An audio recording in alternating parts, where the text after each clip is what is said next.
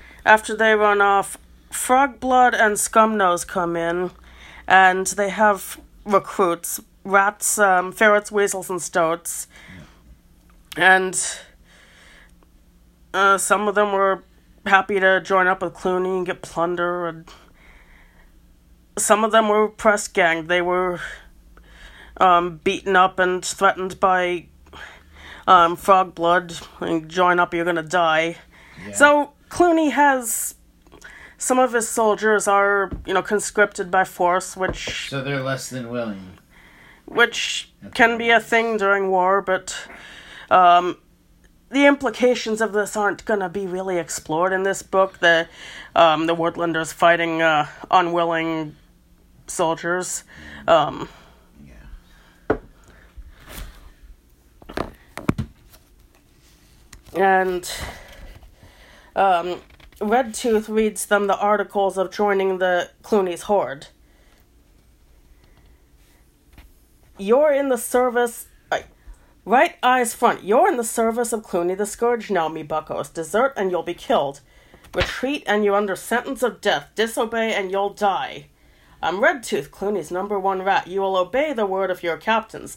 They take orders from me. I take orders from Clooney. Remember that. Now, if any one, two, or a group, or even all of you together want to try and beat Clooney and lead the horde, this is your chance. And at this point, Clooney has his intimidation tactic where he just goes running out, lashing his tail, and just looking crazy, and yeah, nobody wants to fight him like that. He's also bigger and stronger. He is bigger and stronger, but hey, they just offered the whole horde want to fight him? Nope. Yeah, I guess not. They'd have to have a leader otherwise. And so they all acknowledge Clooney as their leader, and they're waving their weapons around, and that's how the chapter ends. Chapter 9, back at Redwall Abbey, and then going on a long, wordy description of all the flowers and vegetables and fruit they've got in their garden, and yeah, total contrast. Total contrast, indeed. Little Dibbins sleeping in the strawberry patch after they've eaten their fill of strawberries. So cute. They have no idea what's coming. It's that idea. And Constance and the abbot are taking a stroll through the abbey grounds and discussing the threat that they're facing. And the abbot is saying that many times in their history, tragedy has been forestalled by miraculous happenings. Now, yeah, throughout the history of Redwall, they've been attacked again and again and again. This really shouldn't be that much of a surprise at this point, but remember, this is the first book that doesn't have all of that history to go back on. Yeah, it's like they're attacked by a vermin horde every few seasons. Like, yeah, they're always attacked. That seems to be the theme from even before Redwall begins, is that they always get attacked. They're, for whatever reason, they're not... Well, in the case of the Abbey itself, they got a lot of food and a fortified wall, and... Yeah, they got resources. They're basically a sweet fort to capture.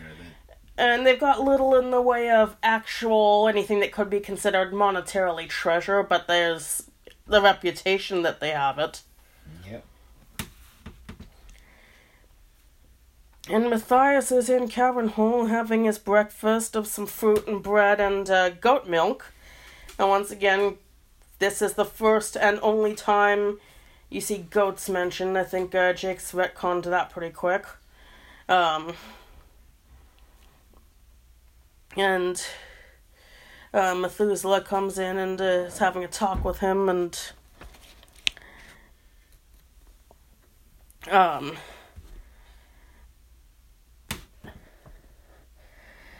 Matthias is like, "Brother Methuselah, what should we do?" And Methuselah's like, if I wasn't so old, I'd do exactly what you would do. And Matthias is like, "What, you'd fight?" And Methuselah's like, "Yeah, it's the only sensible course to take. Of course I'd fight." Yep.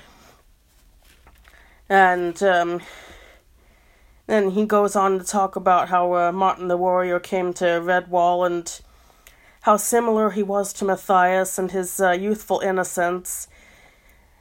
Now, again, more of a setup. Not that this book really goes into it, but in the actual, later book called Mossflower, when Martin the Warrior shows up, he's got... He's...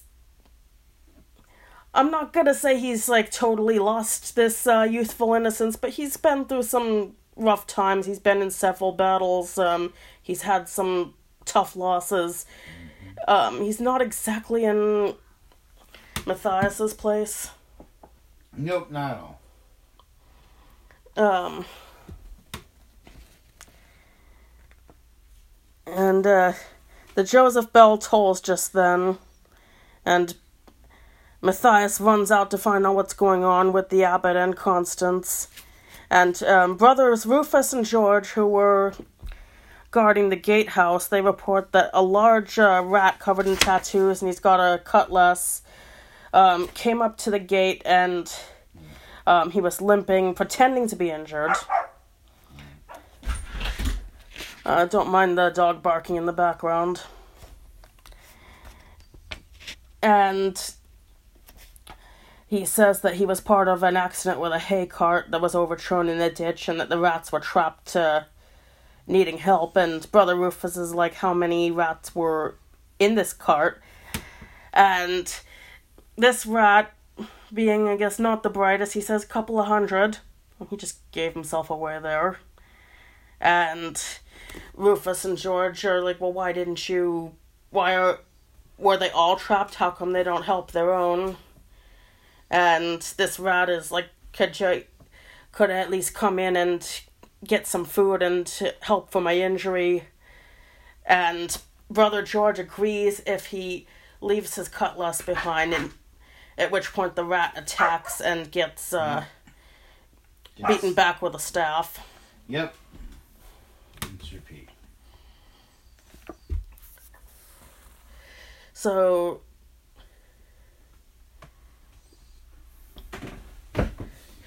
at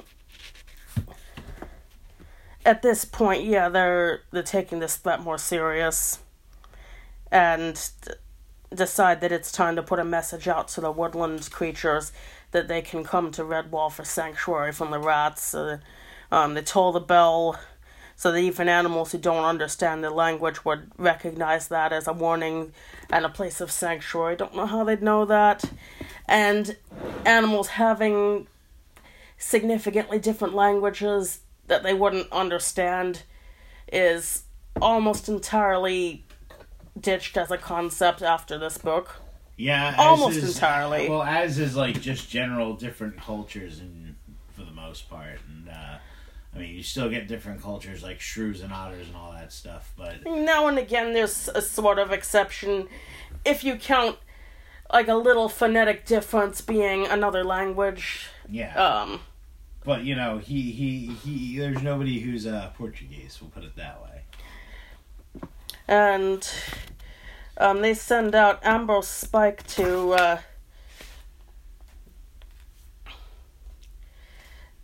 help spread the word that the animals can come in and hide there. And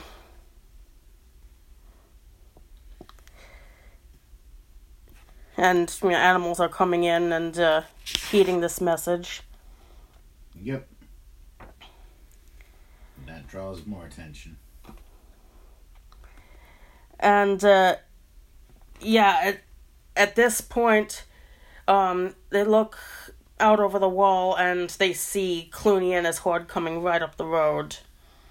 And they think that the bell, Clooney and his horde, they think the bell is to scare them off. This is chapter 10 that this starts, but it's back to Clooney's point of view. Yeah, and Clooney's got his armor on to look as intimidating as possible. He's got a batwing cloak, a mole skull fastening at his throat, so he's pretty big if he can use a mole skull as a cloak button.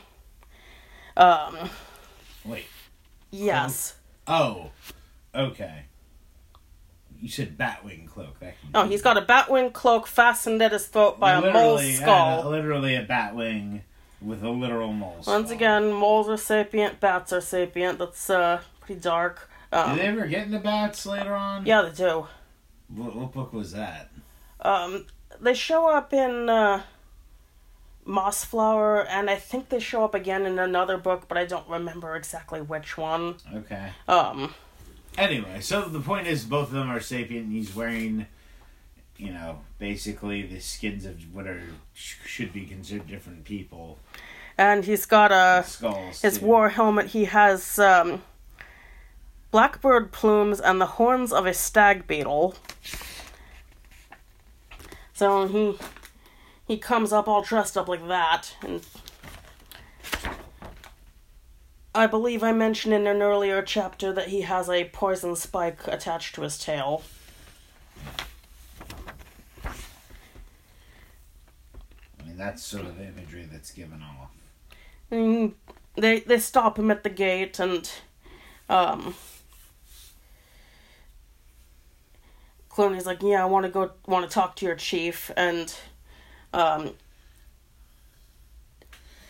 the abbot, they agree that the abbot will talk to Clooney and to Redtooth, and the rest of the horde have to stay outside. And Clooney agrees to this, and Redtooth is like, what about hostages for safe conduct? Which does come up as a concept to some, not in exactly this context, but in later books. But at this point, Clooney's like, don't worry about that. They're country bumpkins. They're mice of honor. They'd never break their word. And they require the rats to disarm their weapons, and that includes Clooney's tail. So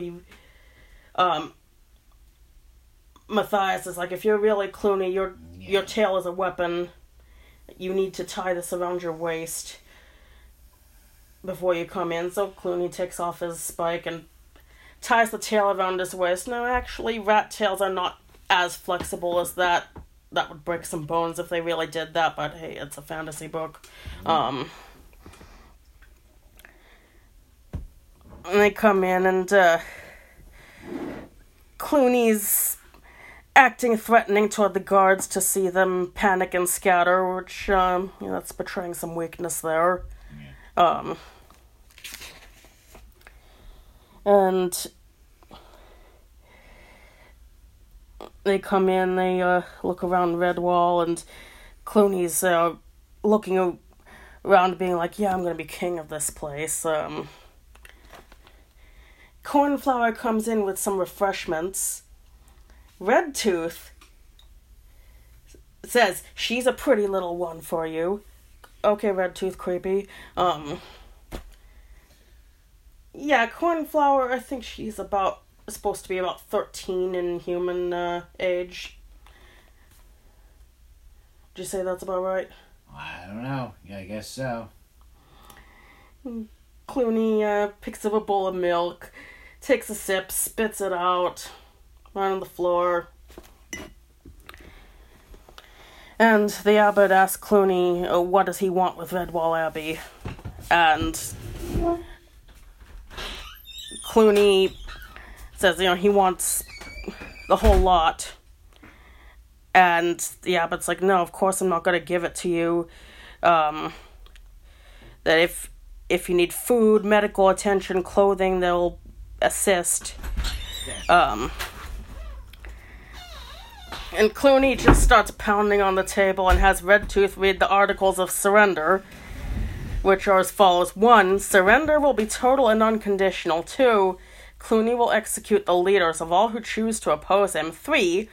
All property conquered will belong solely to Clooney the Scourge. This includes homes, food, crops, land, and additionally all creatures dwelling on said property. They shall be owned by Clooney. And you don't find out what the rest of these articles are because Matthias just rips right through them with his staff. And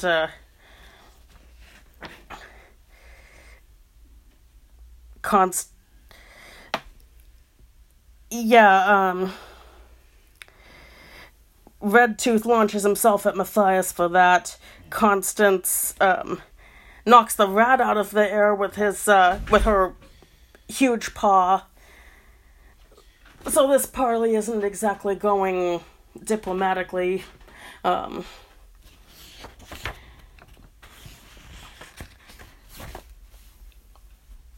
the abbot is like, I'd like to see this rat get his just desserts, but you can't break the law of hospitality in the abbey, so nope, Constance lets the rat up. And that's what separates them from the bad guys, in theory. And at this point, Clooney's like, all of you are gonna die, every one of you. Male, female, young ones, you've refused my terms. And, Constance lifts up the entire cavern hold dining table. Badgers, in Redwall, I'm not actually sure with the inconsistent size scale how large they're meant to be in comparison with everyone else. But they are significantly bigger, and, later in the series, you have a badger, like, uprooting tree stumps with his bare paws. But even if they're proper badger-sized, that's a formidable creature, and she picks up the entire table and is, like, get out before... Or else. Yeah. And this table is a big dining table that the whole Abbey can sit down and eat at. Well, possibly not everyone, but a lot.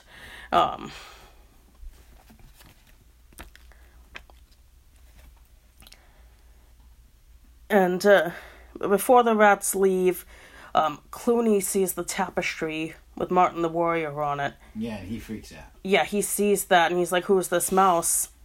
And Matthias, explains who this is, that he's Martin the Warrior, he founded their order, and if he was dealing with these rats, he would pick up his sword and send all of them packing, those that he didn't kill.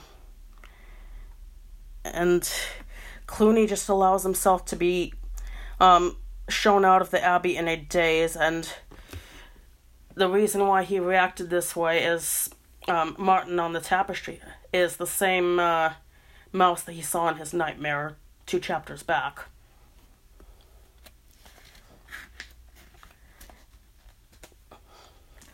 Yeah, some of these recurring villain nightmares do have the image of Martin the Warrior showing up in them.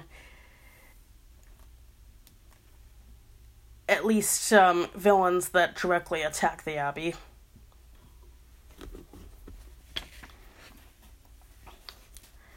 And,